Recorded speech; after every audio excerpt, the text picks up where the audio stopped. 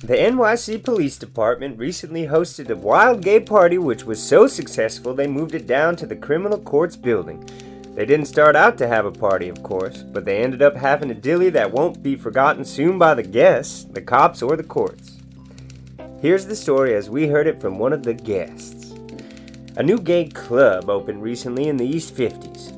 The owners were blithely selling liquor to 30 customers, sans license, permit, or even the basic certificate of occupancy. In walked the fuzz and arrested the management, which is legal, and all the customers, which is illegal, for disorderly conduct.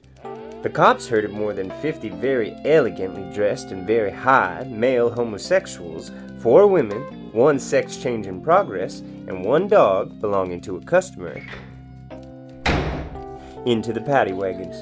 A lot of the people, we understand, had pills, which they proceeded to swallow as fast as possible so as not to be caught with them. By the time they got to the station house, they were flying. The cops could neither control them nor shut them up.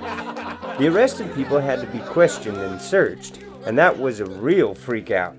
The artificial gaiety of the high ones rubbed off on everybody else, and the station house was the scene of perhaps the biggest camping of all time. The more cops tried to maintain order, the more ridiculous the whole situation got, and the more the cops lost control of the mob they had arrested. Things hit a high point when it came time to search the sex change. He had silicone breasts, which were reportedly enormous, but he still had his male equipment as well. The cops were at a loss as to who should search him. Her? A policeman or a policewoman? Somebody suggested that a policewoman search the top half and a policeman the bottom half. That broke up the whole crowd, and the embarrassed cop in charge decided not to search the sex change at all. Finally, despite great obstacles in the form of loud camping, freaky carryings-on by those so high on pills they weren't sure what was happening, a yappy dog, 4 furious women, and a bunch of gay kids, some of whom were enjoying the whole ridiculous scene and others who were very unhappy about it all, the cops got all their paperwork done and then loaded everyone into paddy wagons again to go to jail. That trip precipitated another crisis. The woman wouldn't ride with the queen, so the cops settled that by letting the real ladies ride up front. The sex change, to the amusement of everyone else and the consternation of the cops, demanded the same privilege. That was eventually settled, and everyone went to jail.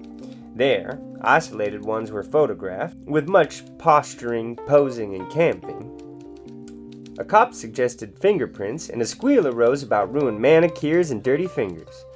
Finally, rather than go through another scene, the cops forgot the fingerprinting idea.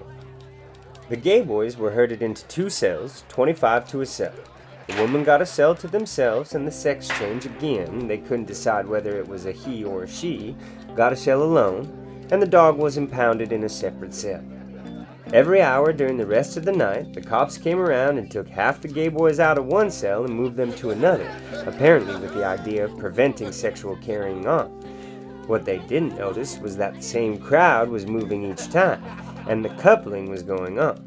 With so many people in the cell, the cops couldn't see what was happening in the back, and there was more than a little hanky-panky. Came the dawn, as the old movie titles say, and everyone got breakfast. Hot tea with no sugar and bologna sandwiches. Once again they were piled into the wagons and hauled to the courthouse. There they were kept in a back room and let out 4 at a time before the judge. Our reporter says the whole scene was too much.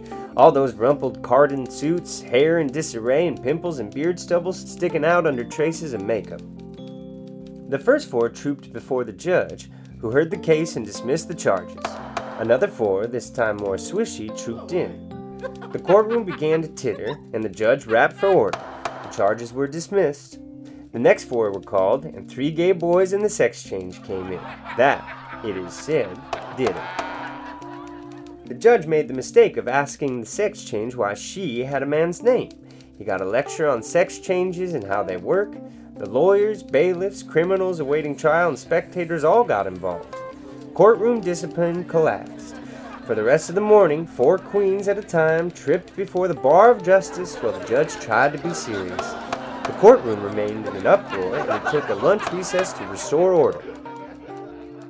The cops told our informant that they intended to arrest on charges of disorderly conduct any person found in a club that they bust for not having a license. We doubt if they mean that, especially after this incident, which destroyed police and court discipline for 17 hours one night. However, we serve notice on them now that if they continue with such a campaign of illegal arrests, we will initiate a campaign to have all the people who have to go through this sue for false arrest. The police have no right to make such arrests, and if they insist upon doing so, we'll have to win a few $1,000s for some of their victims. If justice and law will not prevail, perhaps economics will.